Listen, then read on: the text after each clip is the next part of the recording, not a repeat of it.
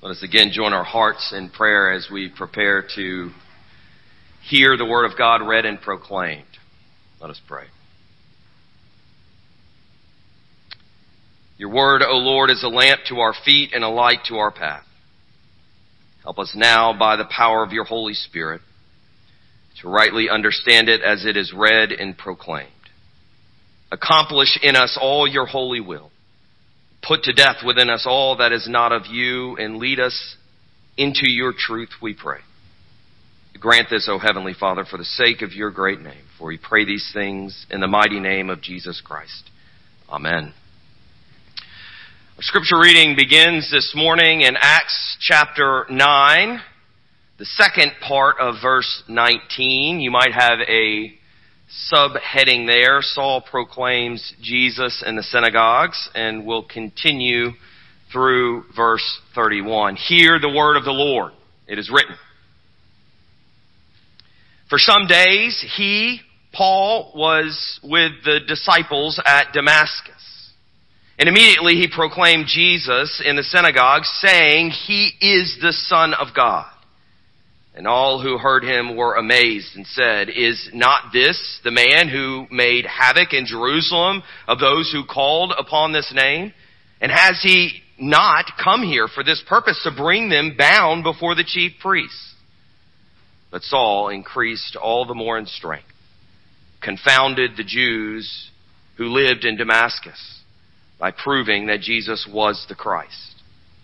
When many days had passed, the Jews plotted to kill him.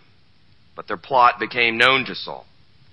They were watching the gates day and night in order to kill him, but his disciples took him by night and let him down through an opening in the wall, lowering him in a basket. And when he had come to Jerusalem, he attempted to join the disciples, and they were all afraid of him, for they did not believe that he was a disciple. But Barnabas took him and brought him to the apostles and declared to them how on the road he had seen the Lord, who spoke to him, and how at Damascus he had preached boldly in the name of Jesus. So he went in and out among them at Jerusalem, preaching boldly in the name of the Lord. And he spoke and disputed against the Hellenists. But they were seeking to kill him. And when the brothers learned this, they brought him down to Caesarea and sent him off to Tarsus. So the church throughout all Judea and Galilee and Samaria had peace and was being built up. And walking in the fear of the Lord and in the comfort of the Holy Spirit, it multiplied. The grass withers and the flower fades, but the word of our Lord endures forever. Thanks be to God. Amen. The Apostle Paul will recount in Acts 22 that he not only asked, Who are you, Lord, of this voice that spoke to him on the road to Damascus, but once he learned that it was the Lord Jesus Christ speaking to him, he also asked the next obvious question. What shall I do, Lord? When Jesus is established as the sovereign Lord, the Son of God in the Messiah, who has died a sacrificial death for our sin, been raised to life from the dead, and reigns in power at the right hand of God, then we should want to know how it is we are called to submit ourselves to Him and serve Him. We said last week that salvation is not just from something, but that it is for something. We are saved for a life of righteous living according to God's Word, lived to the glory of God. And Scripture makes clear that even as each of us is called to live according to God's revealed Word in Scripture, following His clear commandments to us, each of us is also given specific gifts to be used in serving the Lord. These are gifts that are to be used, according to Paul, for the sake of the church. Paul tells us this in places like Romans 12, 1 Corinthians 12, and Ephesians 4. Paul states that those who belong to Christ have been given a variety of gifts and called to different tasks to equip the saints for the work of ministry, for the building up of the body of Christ until we all attain to the unity of the faith and of the knowledge of the Son of God, to mature manhood, to the measure, the stature of the fullness of Christ. So Paul encourages the church, having gifts that differ according to the grace given to each of us, let us use them. Now, Paul's calling was to be a missionary to the Gentiles, which involved the use of his giftedness in areas like evangelism, preaching, pastoring, teaching. And God had called him to this task, and Paul was uniquely gifted and empowered by the Holy Spirit to fulfill this role. And each of us are called to participate in the body of Christ, using gifts we have been given by the Holy Spirit. So just as Paul did, once we have answered the who question for ourselves, once we have been convicted in our hearts and minds that Jesus is Lord and Savior, and we have placed our faith in Him, then we must ask the what question. Lord, what would you have me to do? And in asking this question, we should seek to discern and understand the gifts we have been given and how to use them. A calling to ministry, you see, isn't just limited to those who are considered church professionals. They aren't the only ones who do ministry. The work of the church isn't just reserved for those who get paid to do it. This is a lie from the pit of hell that aims at making the church impotent in its task of serving the Lord as a priesthood of all believers. Unfortunately, it is a lie that gets reinforced in the church in the United States. We are often viewing the church just like another nonprofit or business. The reality is there is no such thing as a church professional in the sense that so many think of it. That the responsibility of the work of the church is only done by the professionals, that it only gets done by the pastor who acts as a CEO. No, the work of the church belongs to all Christians. Each follower of Christ is responsible for ensuring that the church functions, that needs are met, that worship continues, that the gospel is proclaimed, that discipleship happens, that people are cared for, that the kingdom work marches on. No church can function to its potential. And more importantly, it doesn't function as God created it to function if each member isn't participating. I'm thankful that here at Covenant there is a strong understanding of this biblical principle. In a little while we will have new members come forward and take the vows of membership.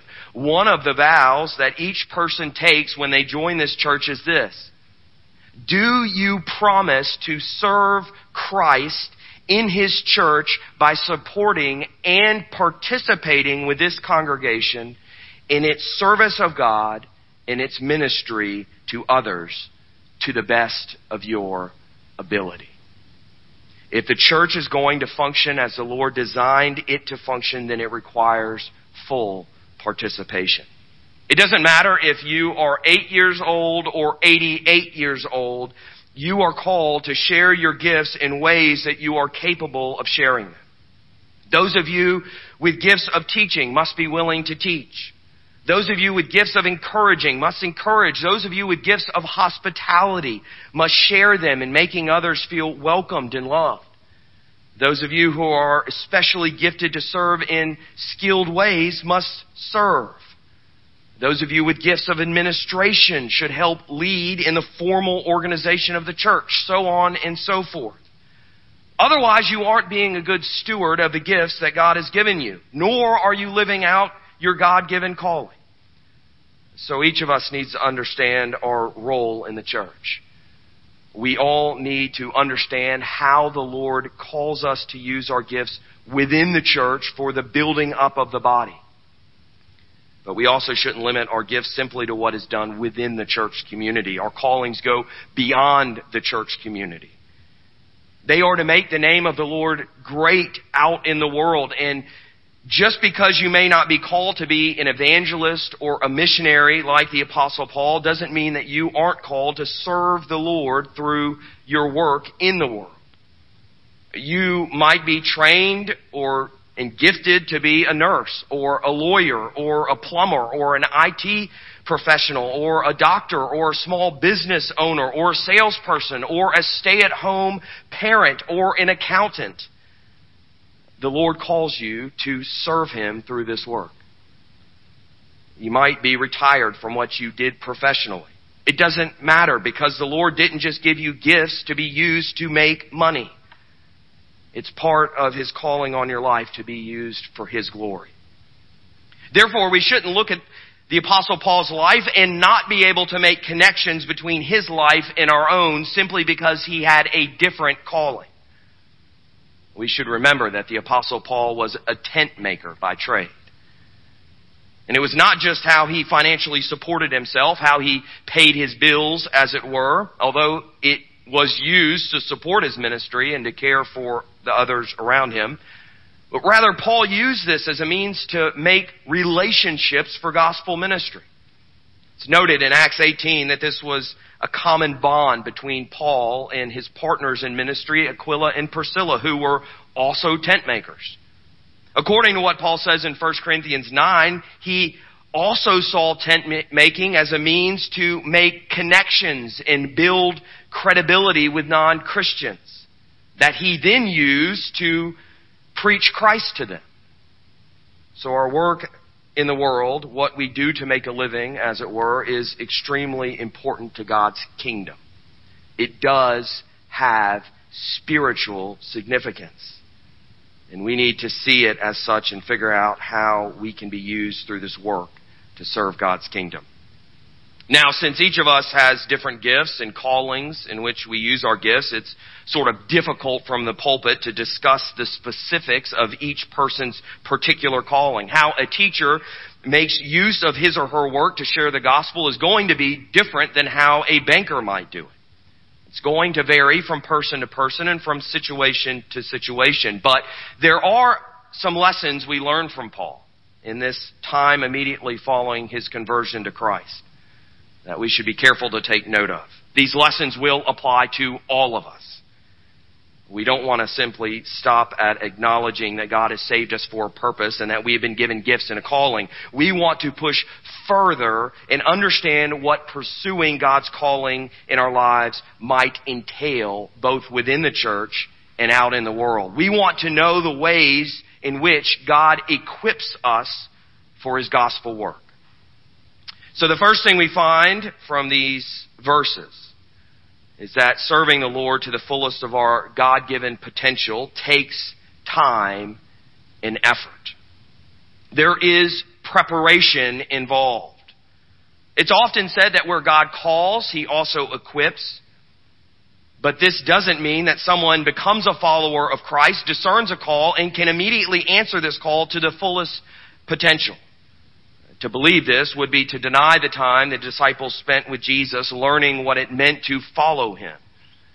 It would also deny what Paul tells Timothy, that those who are chosen to serve as elders should not be a recent convert. Why?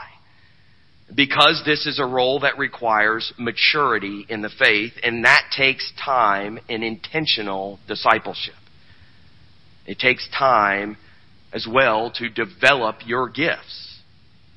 One of the things that is not immediately obvious from Acts 9 is the length of time that Paul spent preparing for his calling as a missionary for Christ. In fact, this passage seems to downplay this preparation. We see that he immediately proclaimed Jesus in the synagogues in verse 20. We find Paul proclaiming that Jesus is the Son of God and increasing all the more in strength and confounding the Jews who lived in Damascus by proving that Jesus was the Christ. At first glance, there seemed to be no preparation. Paul just launched right into his ministry. But then we have this phrase in verse 23. When many days had passed, the Jews plotted to kill him. Well, what is meant by many days? Is that a few weeks or is it a few months? We have no frame of reference here. But Paul himself, in his letter to the Galatians, speaks of his conversion and calling in this way. But when he who had set me apart before I was born, and who called me by his grace, was pleased to reveal his Son to me in order that I might preach him among the Gentiles, listen to what he does. I did not immediately consult with anyone, nor did I go up to Jerusalem to those who were apostles before me, but I went away into Arabia and returned again to Damascus. Then after 3 years, I went up to Jerusalem to visit Cephas and remained with him 15 days. But I saw none of the other apostles except James, the Lord's brother. And what I am writing to you before God, I do not lie. Then I went into the regions of Syria and Cilicia. There is good reason to believe that this phrase, when many days had passed, is referring to these 3 years that he went into Arabia, into the wilderness. And we don't know what he was doing in these 3 years. We don't know exactly, but I think we can take a pretty good guess. He was allowing himself to be reoriented to the lordship of Jesus Christ. He was being transformed by the renewing of his mind. He was well studied in the Old Testament scriptures and law.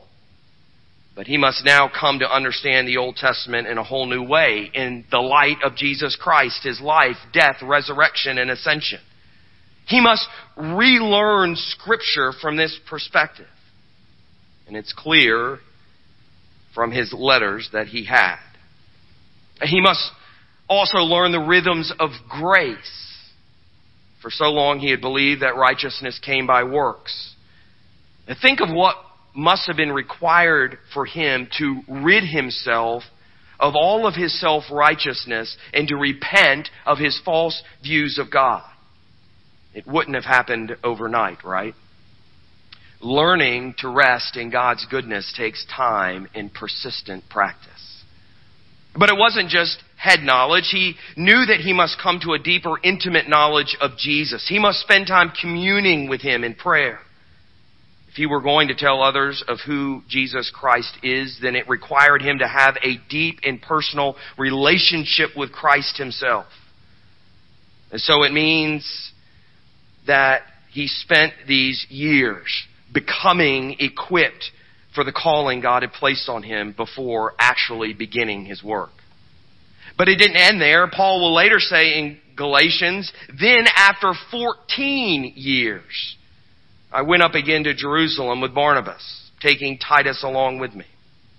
If we follow the chronology in Acts, after Acts 9:31, this passage we just read, Paul will not be mentioned again until he reappears in Acts 13 in Jerusalem. 14 years later. We might have assumed that Paul just jumped right into ministry, but it simply wasn't the case. There was a pretty long period of preparation before he started his missionary journeys. And this should inspire us to consider how we are working to become equipped for the work that God calls us to. If you feel unequipped to do what God has called you to do, my advice is this: get to work becoming equipped.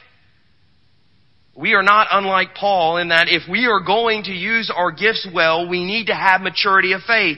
We need to have intimate knowledge of Jesus Christ through personal relationship with Him. We need to have a deep understanding of God's Word. We need to be well versed in God's grace and goodness. We have to work to develop our gifts. If we desire to be useful in God's kingdom, then we should be eager to be well equipped in these ways. But Paul also knew how to use his trade as a means of sharing Jesus Christ. This is something that no doubt took thought and effort as well. We can think about how long we spent in school or in training to do what we do or did professionally. We all want to be competent in our work. We want to do our job well. So we no doubt probably spent countless hours studying and training and practicing, and for many this studying and training never ends throughout their entire career. But more than likely, your worldly education wasn't interested in how you might use this work for the sake of the gospel. You spent all of this time learning to do your work well in a worldly sense in order that you might be competent and might make money, but have you spent time learning to apply the gospel to your professional life? Do not be mistaken. This is an extremely important aspect of what God has called you to do. It's one that requires time and effort and thoughtfulness and practice. If you aren't just going to be a lawyer or a therapist or an insurance agent, but you are going to perform your work to the glory of God for the advance of His kingdom, then it will require you to put in the time and energy to be equipped to do it. And I pray this passage would challenge us to consider how we might do this. The second thing we find here is that we will experience failure and pain in our path of obedience to our calling. Paul comes back to Damascus from his time in the wilderness and is immediately run out of the city. And we might downplay the significance of this event, thinking that we are blessed if we suffer persecution on behalf of Christ. That is true. But think about it. Do you remember coming out of your formal education or training program and getting your first job? Weren't you excited to get to work doing what you had spent years preparing for? All that enthusiasm, all of those dreams about the impact you would make, the creativity you could share, the business you could bring in, right? I can imagine that Paul came back to Damascus with fresh zeal to proclaim Christ, energized and rearing to go. And maybe he had visions of grandeur in his head about the revival that would come in Damascus as he gave witness to Jesus Christ. Maybe he came expecting to witness many conversions. He knew what the Lord was capable of, after all. And he knew that he had been called to do what he was doing. But what happened? He is met with stiff resistance. Instead of conversions, he found a mob was hunting him. Can you imagine coming out of your formal education or training program and getting run off from your first job or assignment? To say that it was a disappointing start would be an understatement. The same was true of Paul's experience in Damascus. We know this because Paul would later write about this experience in 2 Corinthians 11, where he speaks of fleeing from Damascus in the context of his own personal weakness. He states, "I boast of the things that show my weakness." He remembers very clearly, even years later, the failure he experienced in Damascus. It was a humiliating experience for him. And the reality is that we won't always experience success in what the Lord has called us to do. Just because the Lord has called us to a specific purpose doesn't mean that we will always succeed in doing it. And part of the reason is due to our own personal brokenness and our finiteness. We can't always see all the variables. We misjudge situations. We lack attention to proper details. We get lazy. We don't have the intellectual capacity to figure out a solution to a problem. We are deficient in physical strength or courage. In other words, we can pretty easily botch things up due to a number of different variables. But sometimes we even experience failure where there is no little effort and a striving to cover all the bases. The reality is that our success is dependent on God's will, and God in His sovereignty does not grant us success every time. But just because we fail, and perhaps many times over, that does not mean that the Lord hasn't called us to do exactly what we are doing. Too many have thrown in the towel of serving the Lord because they have failed a time or two. Don't be discouraged by failure. Here's what we learn. Paul would not have been able to write about how God's strength is made sufficient in our weakness if he had never experienced failure. It's a hard lesson for us, but our failure might just be one of our greatest assets. It is at the point of our failure and our weakness that God's strength and sufficiency shines. And this, in turn, increases our conscious dependence on God, which strengthens our faith, reveals God's power in ways our strength never could, and it glorifies Him. So our failure works to our sanctification and to God's glory. Despite our humiliation and disappointment, God intends it for good. He uses it to shape us and mold us, to refine us, to force us to learn, to look to Him and depend on Him, to trust in Him. It keeps us from becoming conceited and boasting in ourselves. Our task is to boast in the Lord. And we learn to do this best in our failures. This is part of the paradox of God's kingdom. So in all things, success or failure, we are called upon to depend on God, to give thanks to Him for His goodness, and to give Him all the glory by boasting in His strength. But the Lord doesn't want us simply to depend on Him. The third and final thing I want to point out that we find here is that obedience to our calling requires partnerships in the gospel. When Paul finally goes down to Jerusalem, there's a great deal of hesitancy from the believers to warmly receive him. Frankly, they were afraid of him. And you can't really blame them, right? How do they know, after all, that he isn't setting a trap for them? But here we are reintroduced to Barnabas. Remember Barnabas from the end of Acts chapter 4, who was mentioned as a positive example for selling a field and laying the money at the apostles' feet? And we're told there that his name means son of encouragement. The fittingness of this name is once again shown here in Acts 9. What does Barnabas do? He takes an enormous risk. He's willing to give this man who was known as a persecutor of the church a chance to prove himself as a new convert to Jesus Christ. So he got to know him. But not only this, he put himself out there to speak on Paul's behalf to other believers. This is what an encourager does. He sees the best in people. He recognizes potential. He helps others to see these things. And in doing this, Paul was not only helped in making really important connections that he might be welcomed into the church in Jerusalem and form relationships with the other apostles, but Barnabas played a role in giving to the church the man who would become the greatest missionary and theologian it has ever seen. Paul is forever indebted to Barnabas, and a beautiful friendship and partnership is formed. So we find here that the Lord doesn't just intend for us to depend on Him. By His grace, He gives us one another.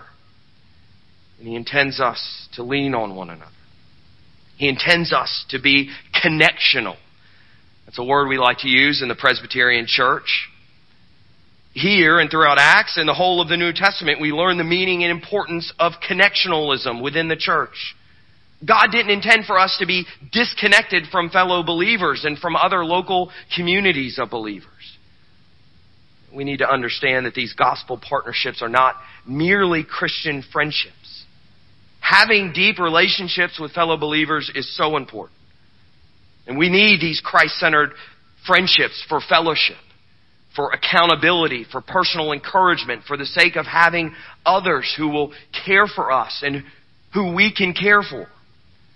Christian friendship is so important for maturing in the faith and having relationships that stir us up to love and good works.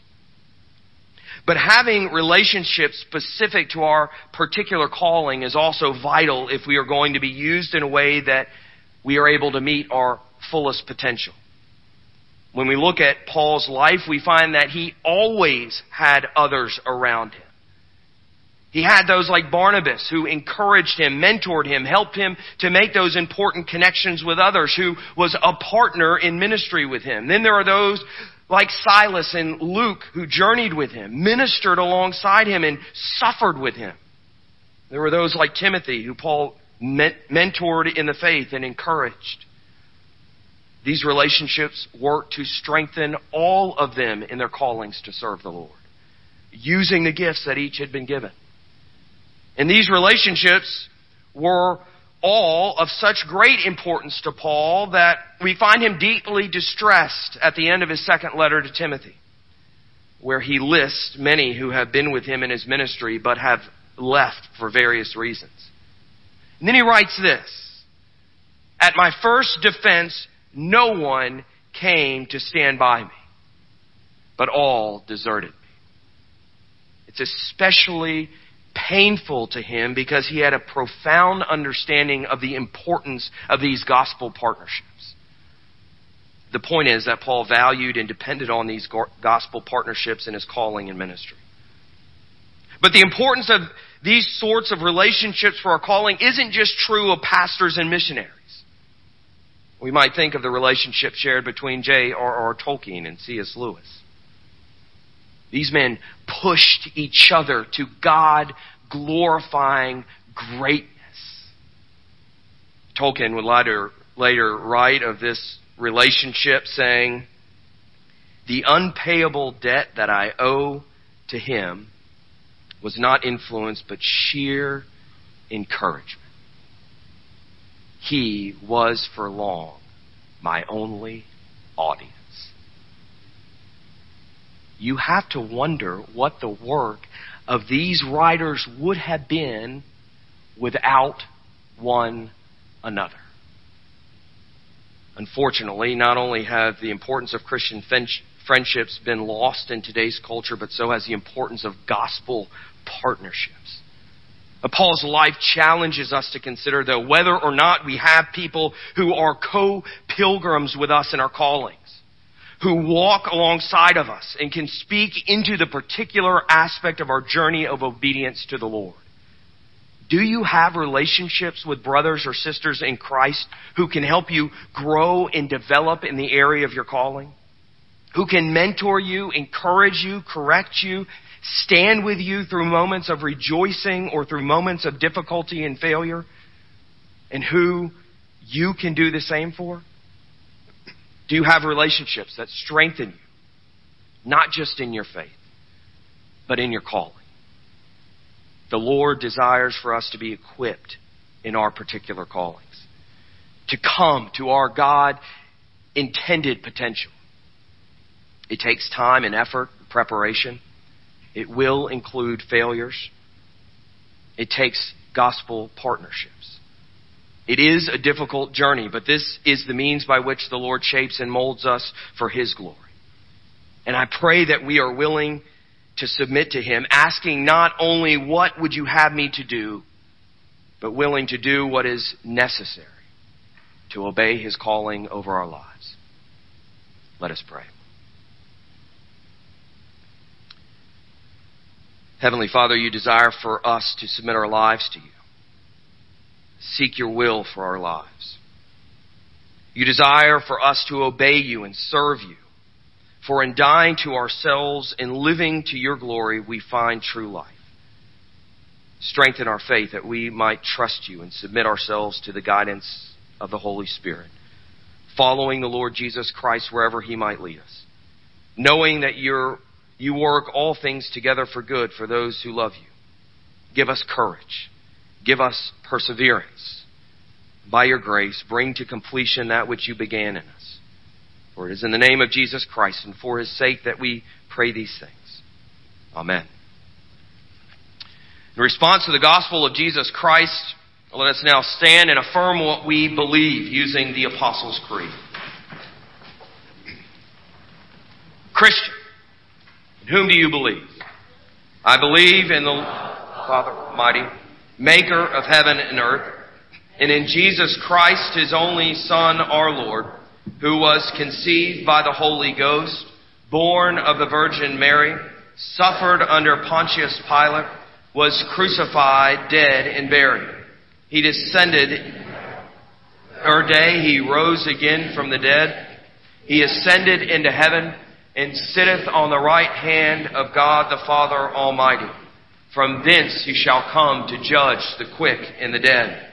I believe in the Holy Ghost, the Holy Catholic Church, the communion of saints, the forgiveness of sins, the resurrection of the body, and the life everlasting.